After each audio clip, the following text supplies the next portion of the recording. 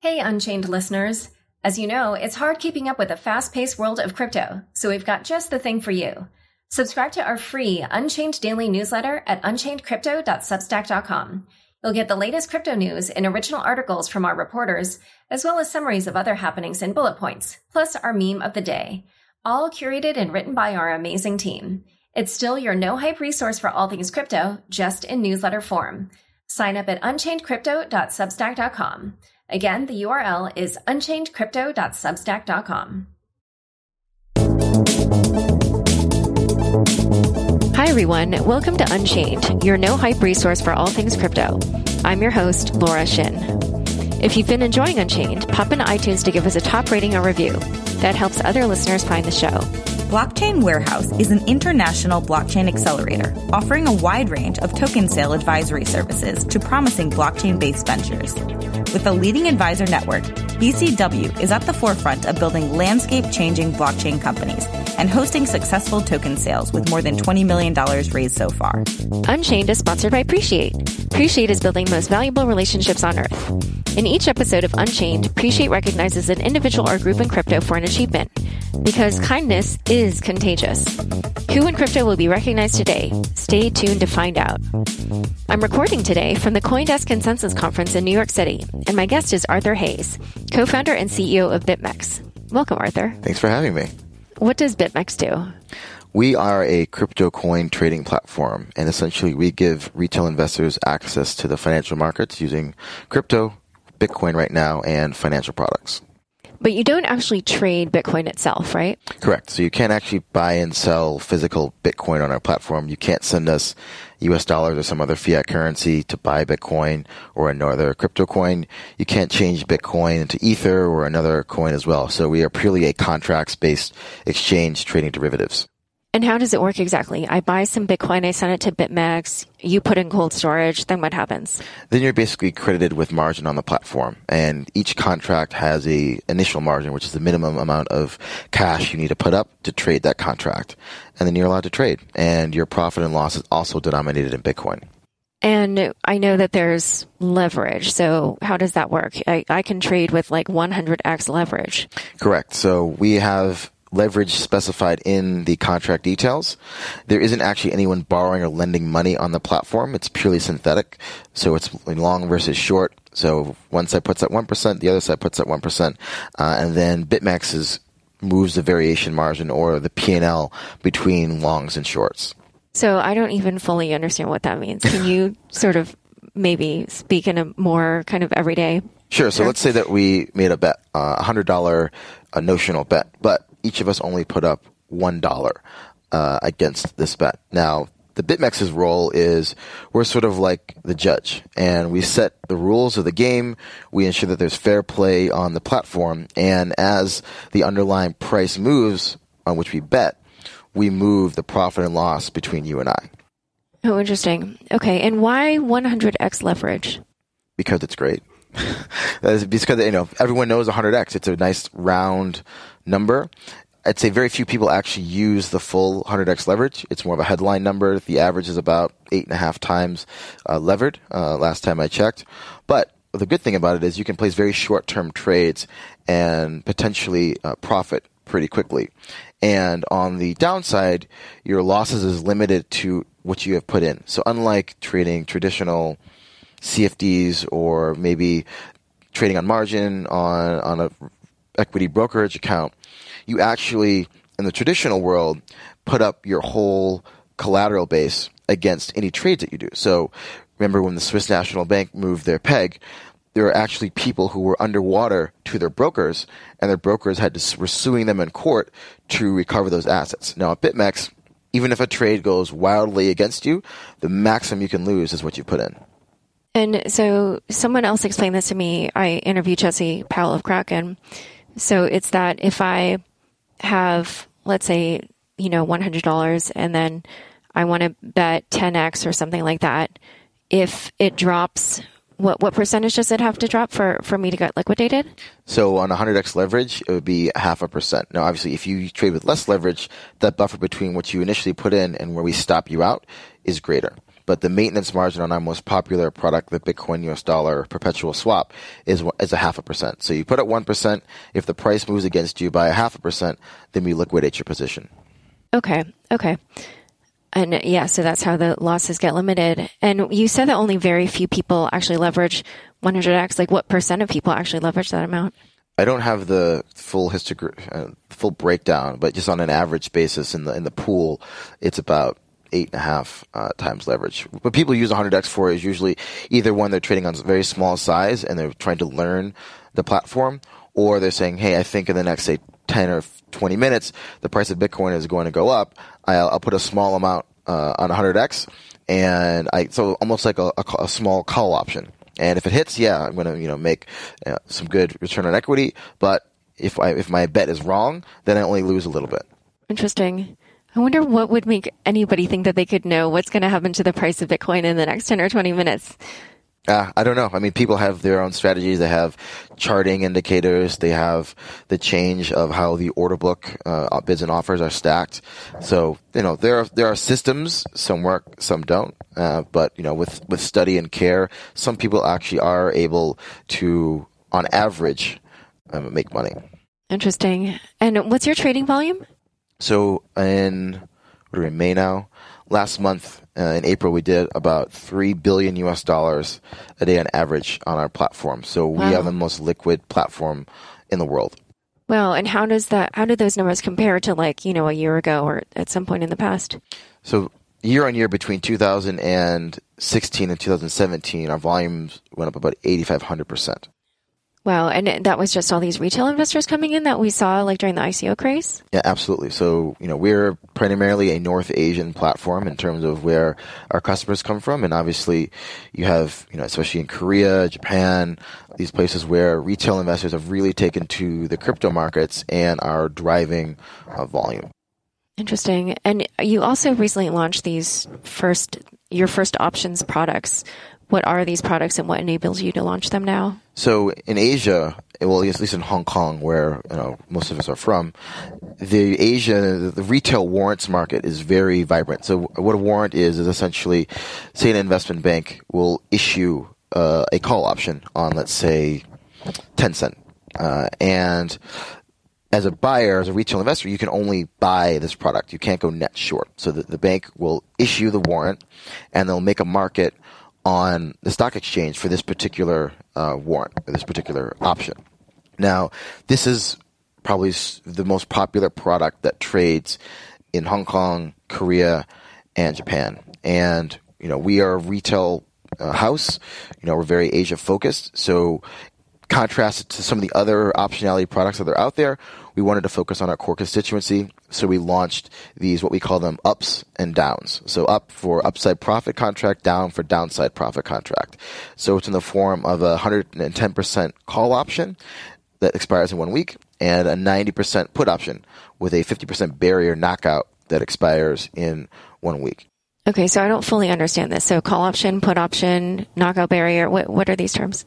So a call option basically means you have the right but not the obligation to participate over a certain level. So let's say the price of Bitcoin is 10,000 and the strike is 11,000 by the end of the week. So you pay a premium because essentially if the price goes over 11,000, you get exposure from 11,000 to where it settles. But you can't get liquidated on this position. So let's say that the price goes from 10,000 to 5,000 and it settles in the money at 12,000. You paid your premium in full. You would not get stopped out if the spot price moves against you. And that's why this optionality comes at a price and why some people like to trade options rather than what we call the Delta One product, which is a futures contract or a swap contract. Okay, that's the one where you get liquidated if it does go down to 500. Correct. Okay.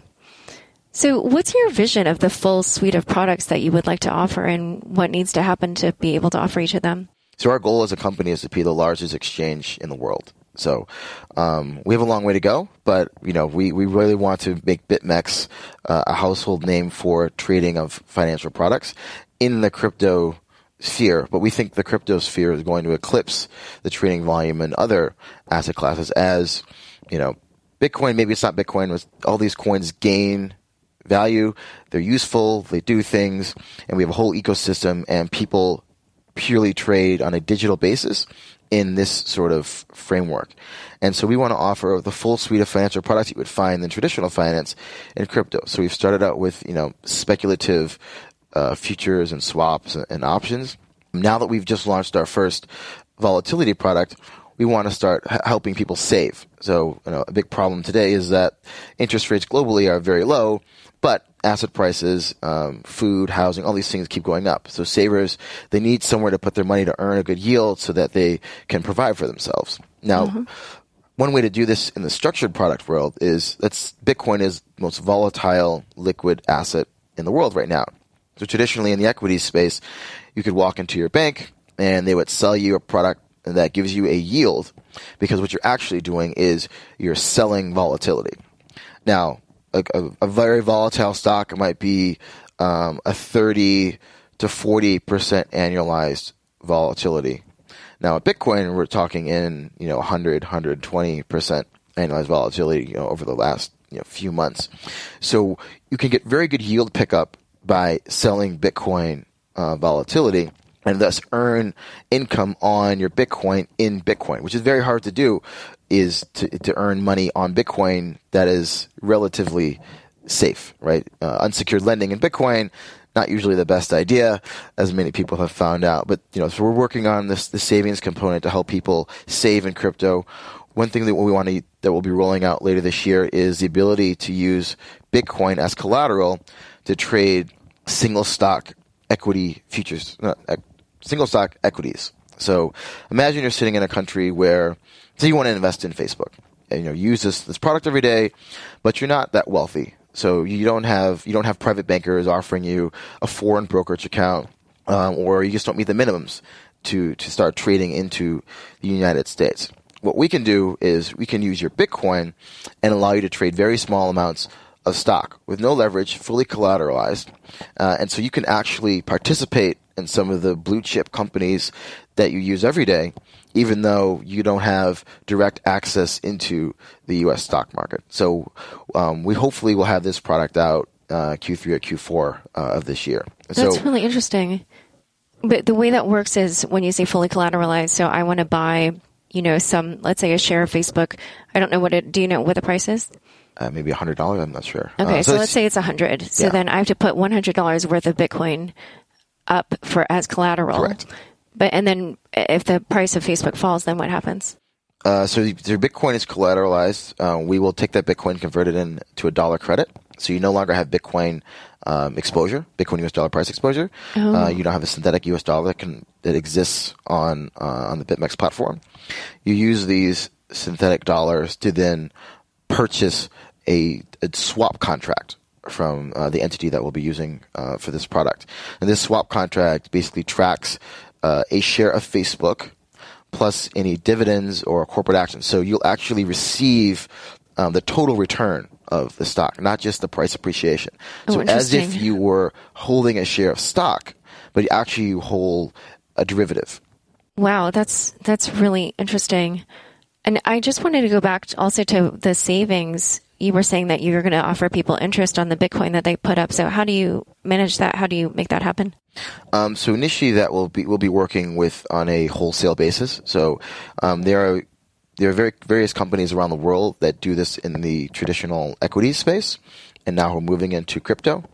Now, because we have volatility that we can buy as a platform, because we're selling it on the other end on this retail product, we can, on a wholesale basis, structure a deal whereby we give somebody, say, 1% a week income on a fully collateralized Bitcoin notional that they provide to us. And now this platform will have clients, and they will repackage that, and then they will sell this savings product onto them. Interesting. So just to go back to the recent options products that you started offering, those came about because you had the liquidity that you needed to offer them, as far as I understand from what I read. So in order to offer these other products that you're mentioning, like how does the space need to develop further in order to be able to offer those? It's really just about structuring at the end of the day and putting in place the proper legal entities, working with the right companies to push these out to the market. And so really it's boxes, arrows, and lawyers at the end of the day, which as a banker, we're all very familiar with. Okay. And why not do a more typical crypto exchange where you're actually just trading the assets? Well, if you look at the traditional world, in FX trading, for example, derivatives trade maybe $3 to $4 trillion a day or something crazy in the amount of derivatives that trade in the FX markets versus the spot market. And so when you're actually not constrained by moving assets between counterparties, you actually can do many more things. And you have, in my opinion, you have a much more defensible business, and you have the ability to actually charge money for things.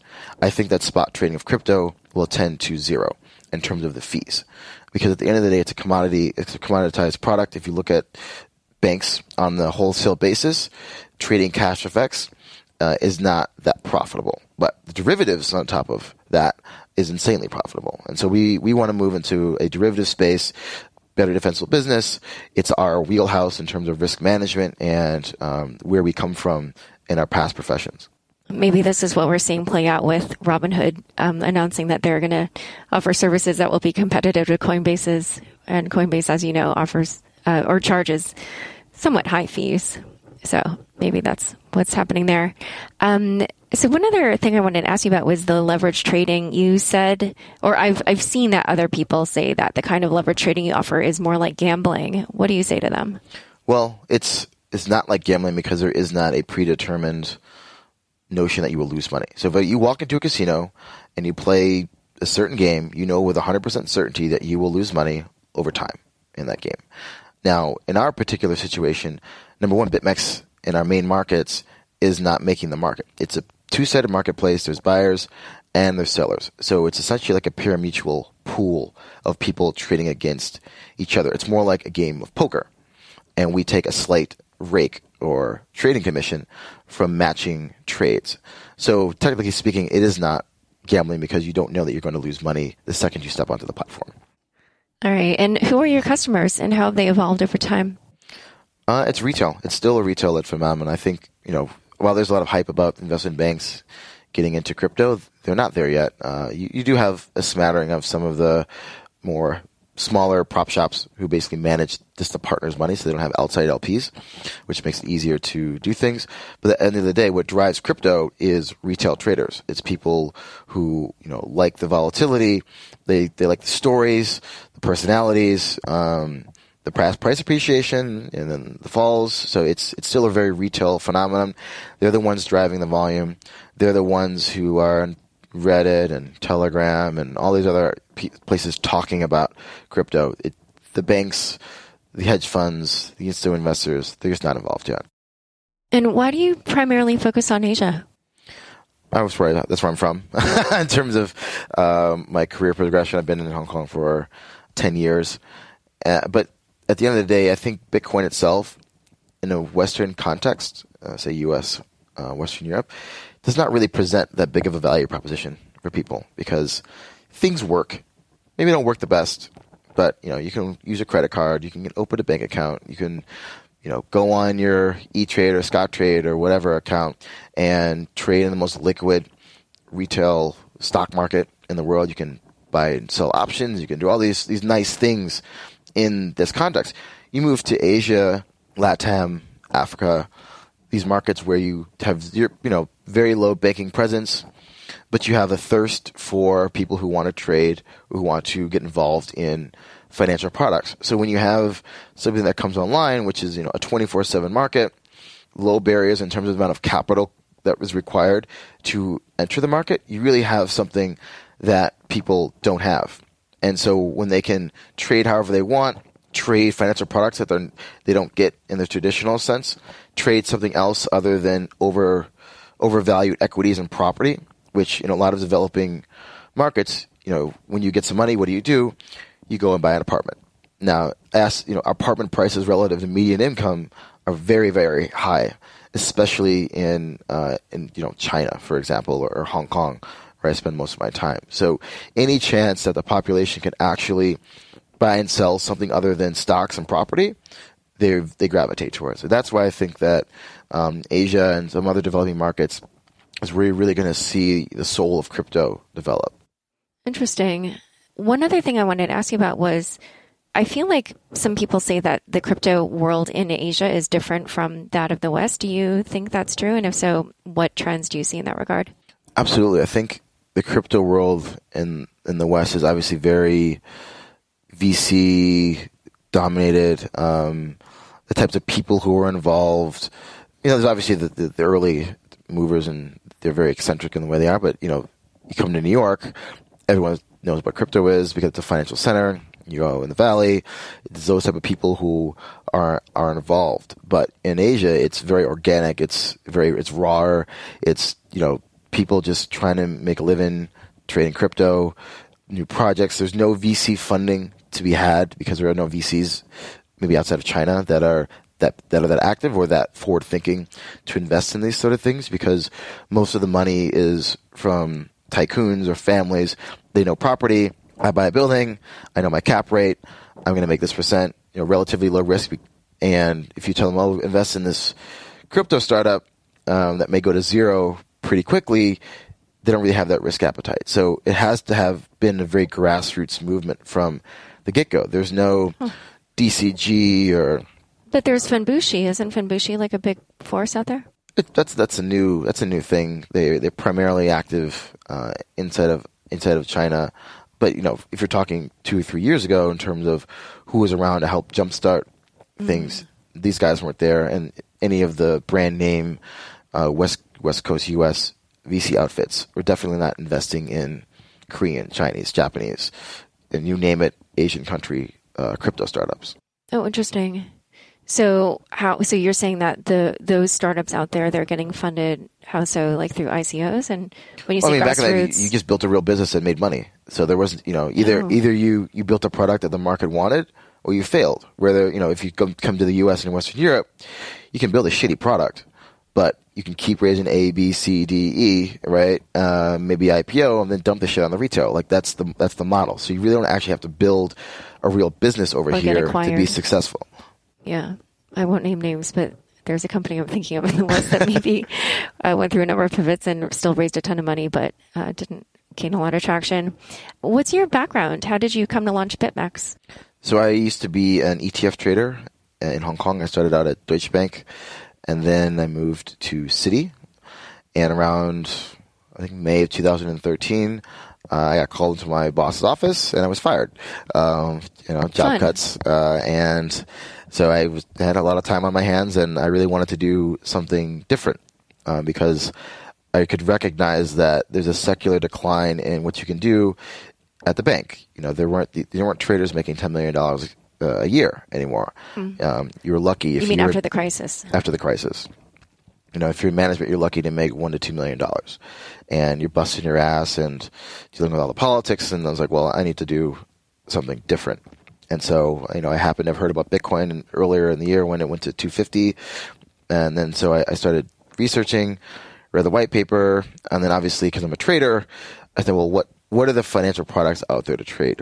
What's the exchange ecosystem like? And I stumbled upon an exchange called IcyBit, which was, I think, the first futures platform that launched in 2011 or 2010, not really sure.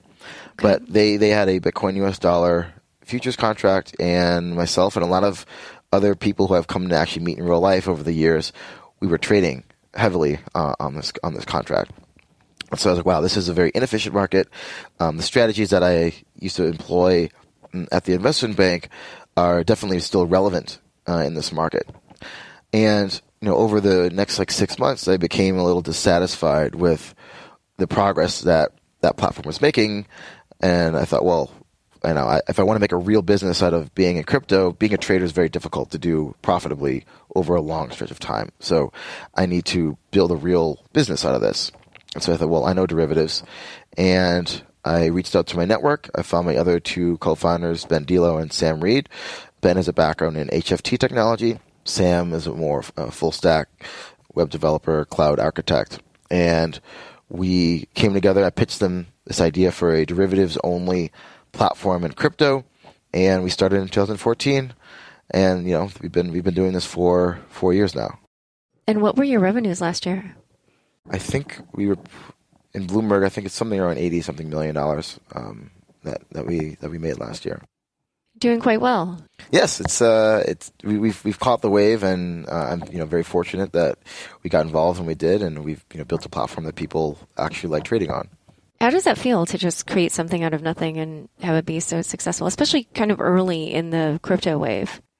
Yeah, I think it's gratifying, more so than the money, to hear people come up to you and say, like, they love your platform, that they trade on it every day, or people who have changed their lives in terms of what they've been able to make because they've been trading crypto and successfully. And I think doing right by our clients is the first thing we want to make sure that we run a fair and honest platform, because you don't want to be, if you want to come to consensus and walk around and feel proud about what you've built, and you don't want people trying to come up to you saying you stole money from them or this, that, and the other thing.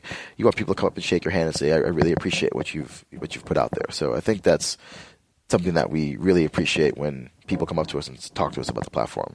That's great. And I think something else that's really interesting about your business is that I've heard you say that you make money even when the market's going down. Can you talk about how that works? So essentially we match trades. So for every long, there's a short. So whether or not the market goes up or down, as long as there's trades, we take commission on that. Now, obviously in Bitcoin, or in most assets, it's a staircase up and an elevator down.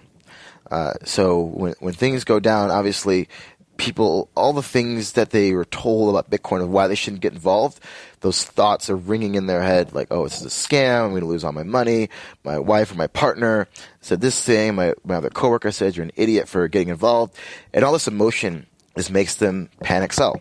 And it's everyone rushing for the exit at the same time that generates all this volatility. And obviously, the more volatile the market, the more trades that happen on the platform. So on intensely down days, we usually do the best in terms of trading volume on the platform. Oh, wow. And what are your fees? On our most popular product, we take a net 5 basis points. Great. So in a moment, we're going to talk about the Bitcoin price and BitMEX's really well-done research reports. But first, a quick break to tell you about our fabulous sponsors. Blockchain Warehouse is an international blockchain accelerator offering a wide range of token sale advisory services to promising blockchain-based ventures. With access to heavyweight technology leaders, the accelerator is heavily involved in crafting the blockchain technology, token sale, and regulatory landscape. On May 25th, Blockchain Warehouse launched the first ever Crypto Shark Tank, a new series exhibiting Blockchain Warehouse's review of candidate projects, chaired by Adrian Guttridge, CEO of BlockchainWarehouse.com. This week's episode features Mesmer, a decentralized media ecosystem offering digital collectibles to consumers for watching the content they already consume and enjoy. Find out more at www.mesmer.tv. That's MESMR.tv. Or find all episodes at www.cryptosharktank.com. Now it's time to recognize someone in crypto, sponsored by Appreciate. Today we are recognizing Trisha Martinez, founder and CEO of Walla and director of the Dala Foundation. Trisha and the team at Walla are working to bring 3.5 billion underserved consumers into the formal financial system. Walla has successfully launched and already operates in South Africa, Zimbabwe, and Uganda. Users can purchase products, pay bills, and transfer funds, all without fees. Trisha is leading the charge and showing us how to take action to improve lives. Way to go, Trisha. Appreciate welcomes Unchained listeners to nominate a friend to get props on a future episode of Unchained. Just go to appreciate.org/recognize. That's appreciate.org/recognize. I'm speaking with Arthur Hayes, CEO of BitMEX. You've predicted that Bitcoin will hit $50,000 by year's end. Why do you think that? I like big round numbers, so people talk about them, number one.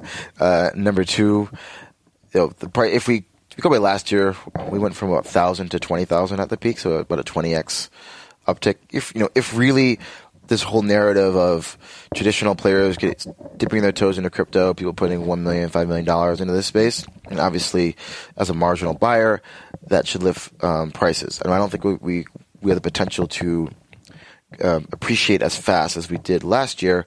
So I chose a round number of 5x of 10,000, 50,000.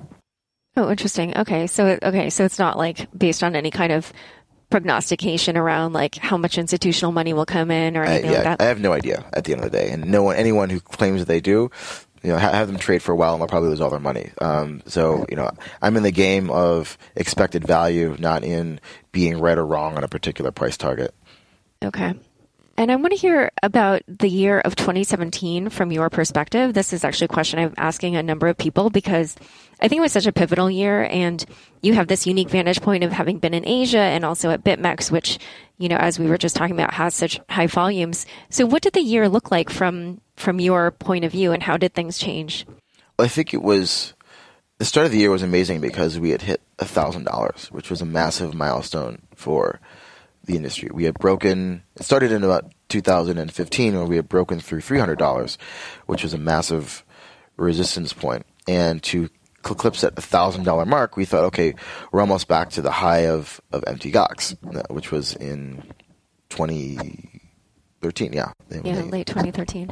And so as a psychological number for Bitcoin to have gotten back above water versus 2013 was everyone was ecstatic. And then, right after that, you had all of the prognostications from the PBOC trying to calm down the market and the fever of buying People's Bank of China. In China. So, I just thought, maybe we'll get to 2,000, 3,000 by the end of the year because 1,000 was it was so hard to get to 1,000. And so usually you'll spend some time consolidating before the market ratchets higher. But what actually happened is that, the media finally took a notice to crypto and they started to publicize what was happening in this space. And sort of this awareness building of, oh, holy shit, like Bitcoin's back to where it was. It didn't die. It's not full of a bunch of criminals and scammers. There might actually be something here. And that really started the positive momentum of 2017 in that, conferences started, getting filled, attendee levels were up.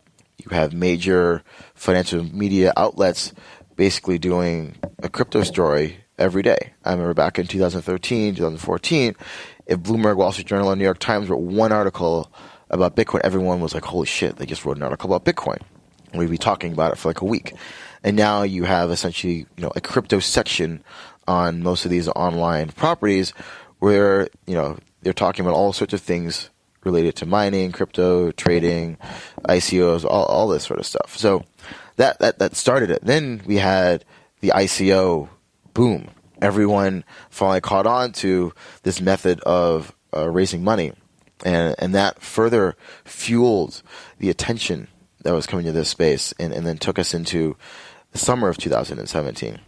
Now, obviously, we had the issue surrounding the soft fork and the creation of Bitcoin Cash and this contentious moment of how are we going to self-scaling and will SegWit get activated.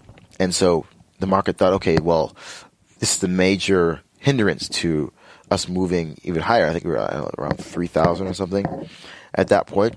And everyone was, oh my God, if Bitcoin hard forks, like, what's going to happen? People are going to know what to do. Like, you log on to your trading account, like, some newbie, how do they know which Bitcoin to buy? And everyone's like, oh my God, if we have two things named Bitcoin, it's like the end of the world. And that was proven false.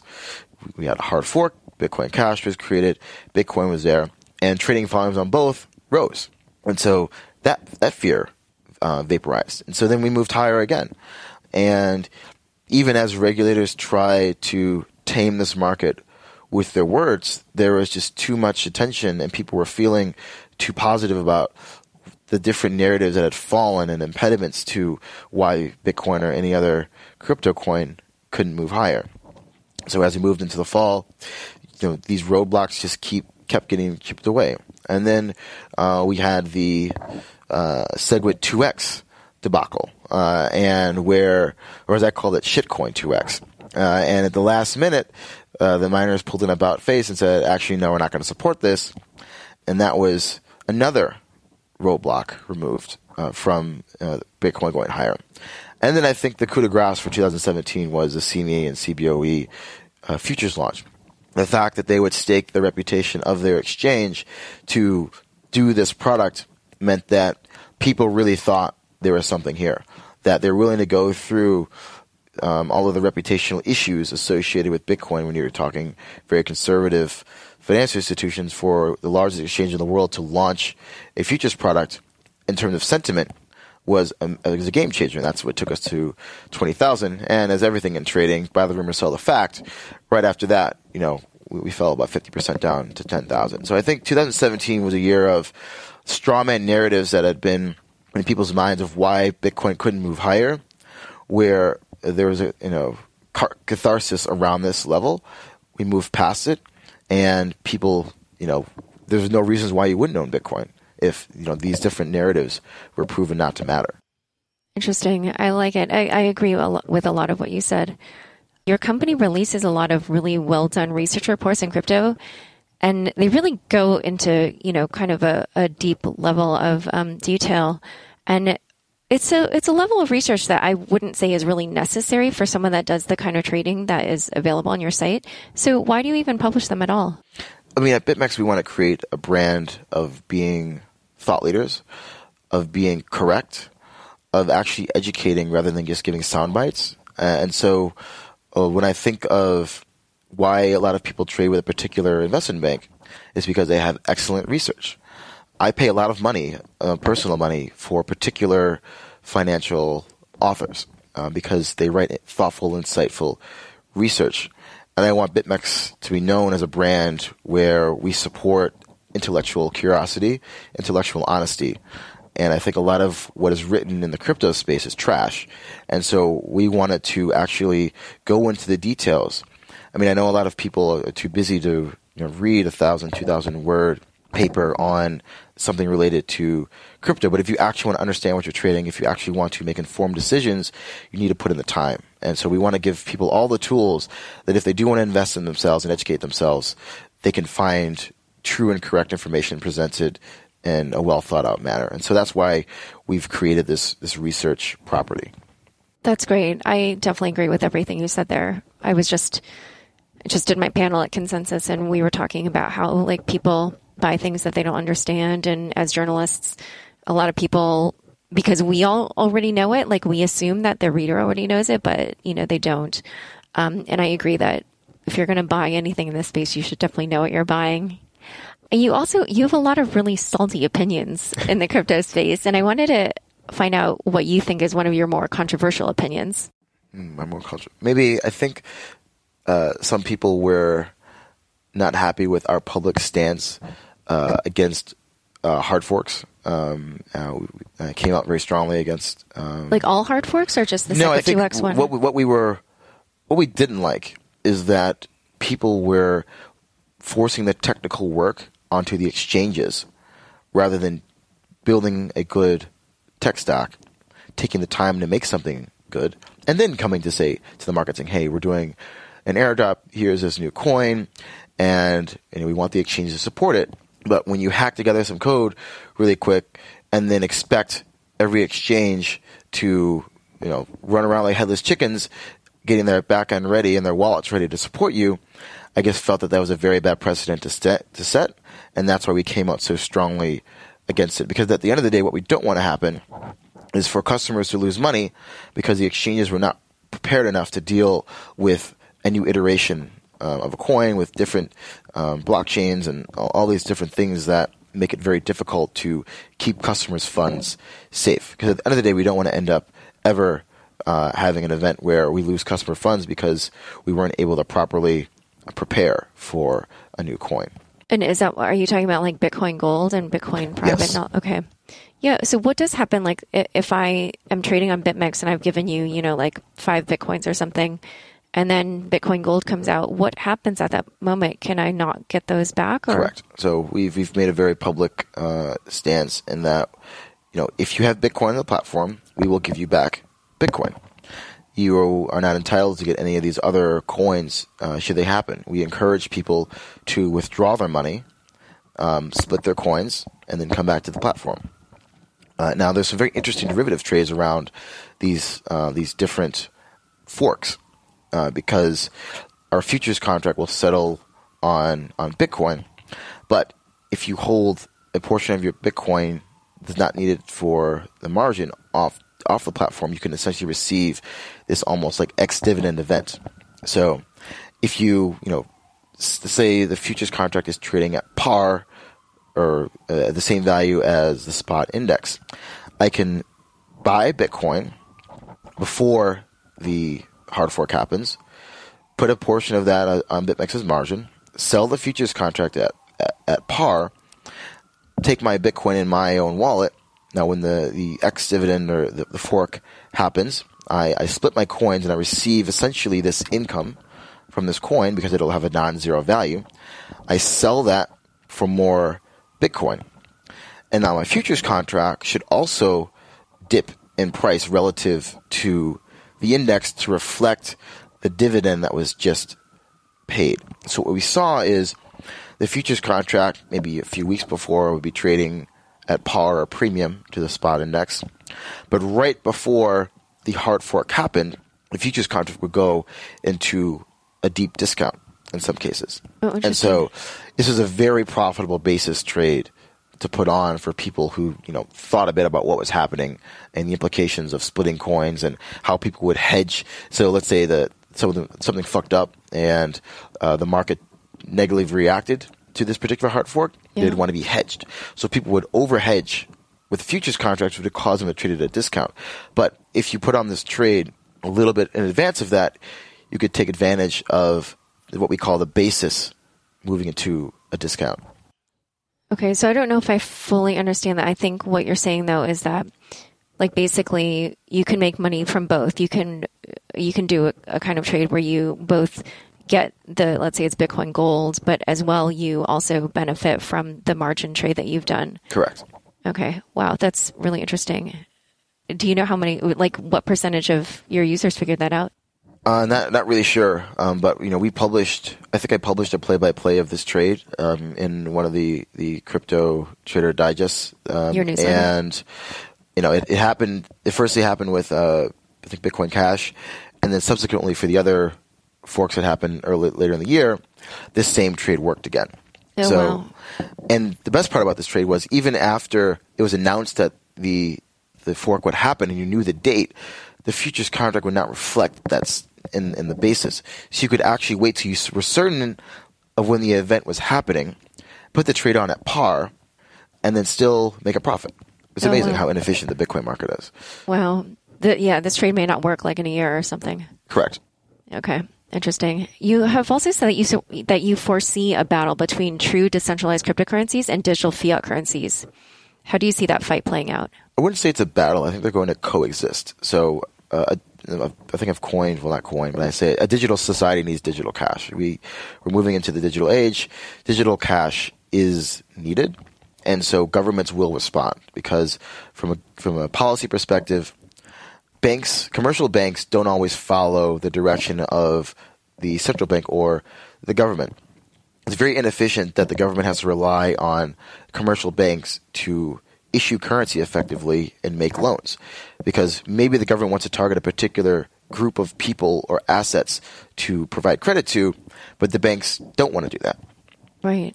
So why shouldn't the government or the central bank issue currency directly to the people and have the commercial banks operate nodes on this essentially private blockchain? Mm-hmm.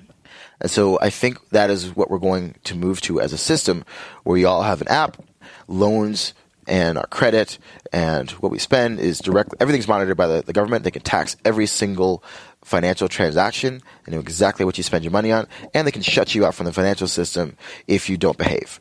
And we're seeing a semblance of this starting in China with Sesame Credit, where people are being blocked from buying flights or insurance or anything else because maybe they have said something that is not in agreement with the central government, or even one of their friends have said something. And so I think other governments are going to look to this, and in effect, China is already almost to the point where everything is digital cash because of WeChat Pay.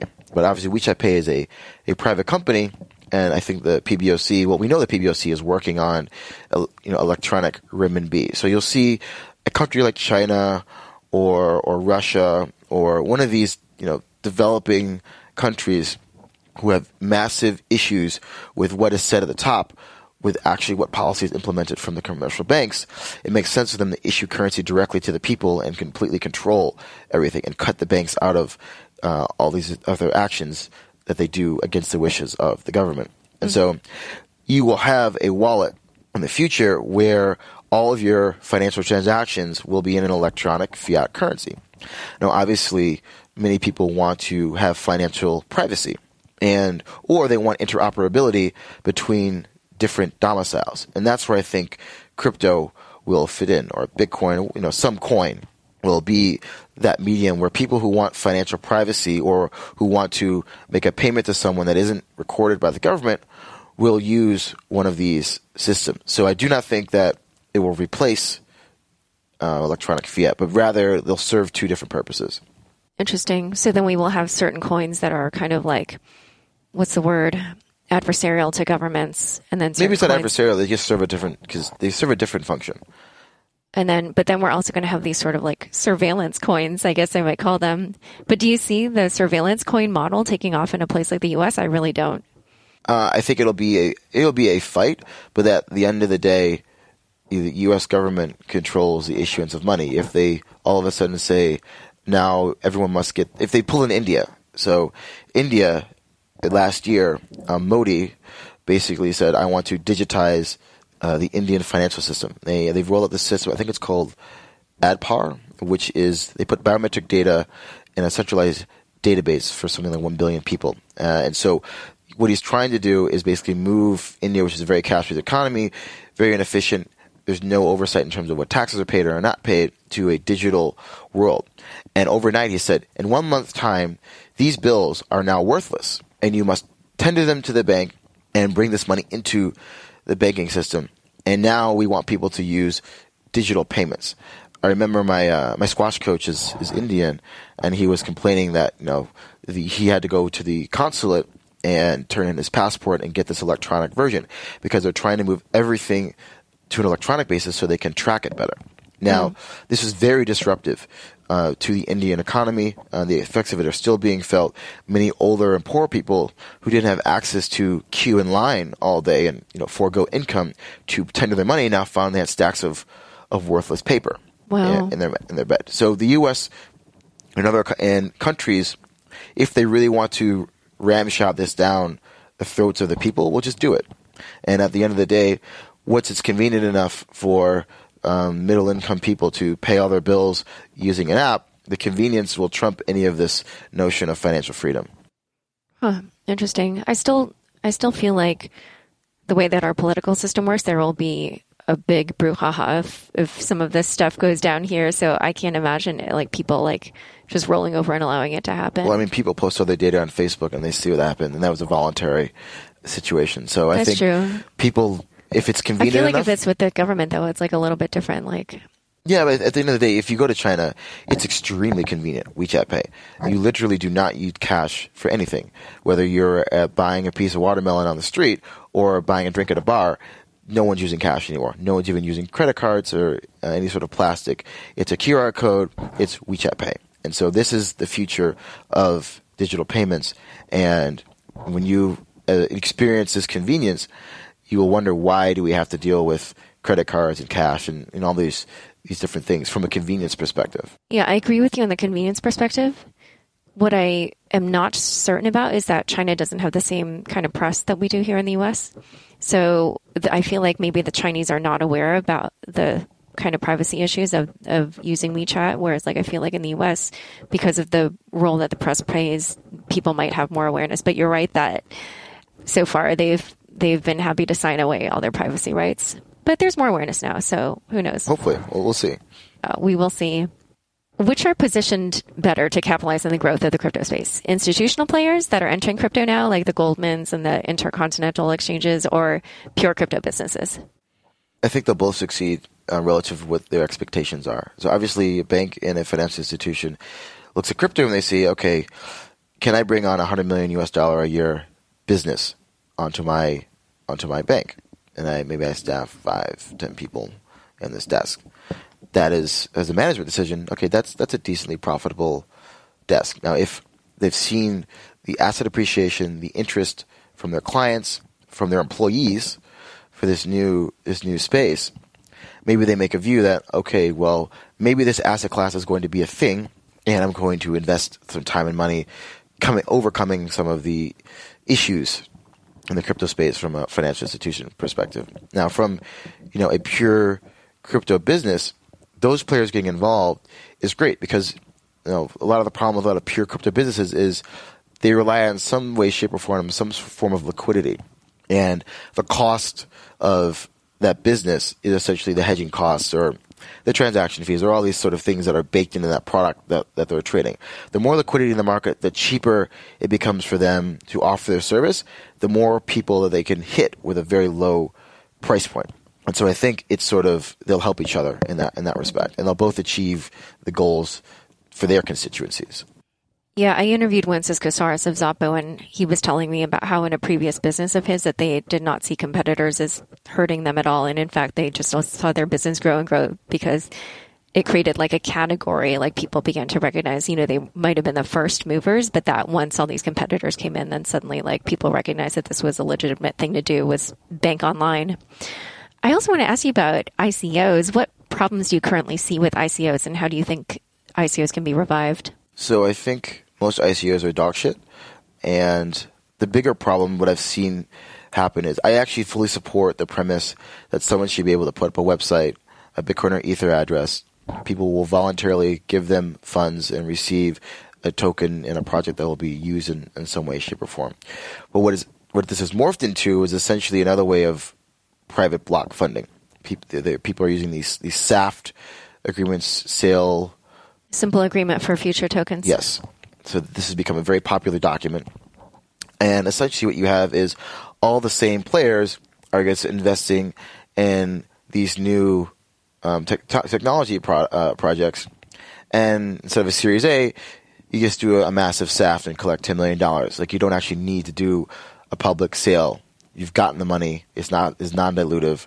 And so I think that really goes against what the ICO is good at. And the way I see this correcting is right now you have way too much paper out there relative to product that's being built or organic demand in the secondary. As the rank and file traders keep buying these shitty deals and seeing the price underperform almost immediately versus their ICO price, they're going to be less reticent to purchase into whatever the small public round is of these majority is SAFT raised issuance. And so as that happens, these VCs are going to see immediate mark-to-market losses on these agreements that they've put in place. Now, for a traditional VC, they don't really have a mark-to-market because their investments don't really get any liquidity or any real objective price, only every 1 or 2 years when they do another round. Now, if you're going to your LPs and you're saying, holy shit, I'm down 30% on all these different positions, they're going to say, fuck this token shit. Let's go back to doing what we usually do, because the token, one of the good things about ICOs is it gives transparency to what the project is actually worth relatively quickly. And that will not bode well for most VC firms who in general, matters are pretty bad at investing money. They lose money. They take their 2 and 20 or whatever. But once it's being shown that 1 month after they've signed this SAFT, coins trading, it's down, then they'll be reticent to put money into these things where the liquidity event is so immediate and is down. And that will scare them away from, I think, this SAFT style investing. And ICOs will move back to building a community, organically trying to get people to donate money to a project that they really believe in because the founding team has invested time and effort building a real product. Meaning that you think it should go the realm of not selling to accredited investors, but to retail investors again? I think that is accomplishing something revolutionary. But what about the regulatory issues? Because the reason why they are shifting is because there's concern about regulators coming in. I think that there's going to be more and more regulators who will be ICO friendly, because at the end of the day, there are jobs to be had in this field, and service provider, law firms, accountants, all these sort of people are making a lot of money on this ICO. Well, not the government. Creation. No, not the government, but some governments this may be a very U.S.-centric context when you say ICO regulations, but you have places like Japan, South Korea, who are enacting ICO bills. They're putting in place, okay, here's what we think is not super fucked up about an ICO. If you abide by these guidelines, we're okay with it. Whereas when you move to certain other countries, they're just like sitting there like on two minds. Like, do we regulate this out of existence in our territory, or do we become business friendly because we want the jobs and we want the lawyers and everyone else to get paid off all this? So I think there's that tug, and governments usually who are much smaller in terms of the amount of population they command, who have to create new industries for their people, will think, let's bring this type of thing to our jurisdiction, and these essentially you can provide them cover, because at the end of the day, the whole point of an ICO is that anyone with an internet connection and an address and a wallet, they put up a website, say they're going to do something, and see if the market wants to contribute to their product. That I think is powerful. Yeah, and we are seeing the smaller jurisdictions like Singapore and Malta and Gibraltar and stuff be welcoming. So we'll see how that plays out. I read that you don't personally own any crypto. Is that still true? Correct. Yes. So that's interesting. And why? Because I'm already very long crypto as a industry because of my ownership stake, my position at BitMEX. So as a risk management, you don't need to layer risk on risk. And so for everyday people, would you recommend that they trade crypto or that they buy and hodl? It depends on the amount of effort that they're willing to invest in this. If you just want to, dip your toes in, see what's going on, buy a very, very, very small amount of, whatever few coins that you think are worthy of your investment, put them away, forget about them for 5 to 10 years. They'll either be worth zero or a lot. For those who want to invest in learning about the crypto markets, I would say yes, trade. But don't think that you're just going to watch a chart or you're going to log on to your account and all of a sudden you're going to start making money immediately just because you heard your friend down the street or you saw his Lambo because he's been trading Bitcoin and shitcoins very very profitably the last few years, that you're going to do that without putting in the time and the effort to learn a new craft. Because you do have to, if you want to be a full-time trader, you need to be in all the chat rooms, the Reddit, reading, talking to people. It's a full-time job. And so I don't want to disabuse people that people think it's easy to make money in crypto. Maybe you get a few wins, but if you want to create a real income stream out of this and lower the volatility of your earnings, you actually have to do the work. We're in this phase right now where there's kind of a number of technical obstacles that need to be overcome, like around scaling and maybe these, transitions from proof of work to proof of stake. What technical changes do you see coming that you're either most interested in or that you're most doubtful of or that you think are most exciting?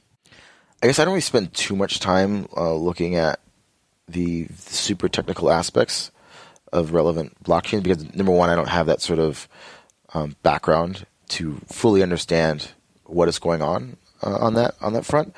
But I think that obviously everyone recognizes that if we want to build a new financial services system in this crypto sphere, that Bitcoin's too slow, Ethereum's too slow, all these, and there's differing ways of doing that, and some people are building completely new ways, consensus algorithms. Maybe they'll work, maybe they won't. But I don't really have a particular thing that I'm super excited about. But I know that there's very smart people working on this, and the best thing about this is there's a huge financial reward for someone who can solve the issue. Where can people get in touch with you and learn more about your work? We have a blog at bitmex.com where we have our research and my Crypto Trader Digest, and obviously our main website for people who are lawfully allowed to trade on BitMEX, www.bitmex.com. Right, which is not Americans, right? Correct. All right, great. Well, thanks for coming on Unchained. Thank you for having me. Thanks so much for joining us today. To learn more about Arthur, check out the show notes inside your podcast episode. New episodes of Unchained come out every Tuesday. If you haven't already, rate, review, and subscribe on Apple Podcasts. If you like this episode, share it with your friends on Facebook, Twitter, or LinkedIn. Unchained is produced by me, Laura Shin, with help from Elaine Selby, fractional recording, Jenny Josephson, Rahul Singareddy, and Daniel Ness. Thanks for listening.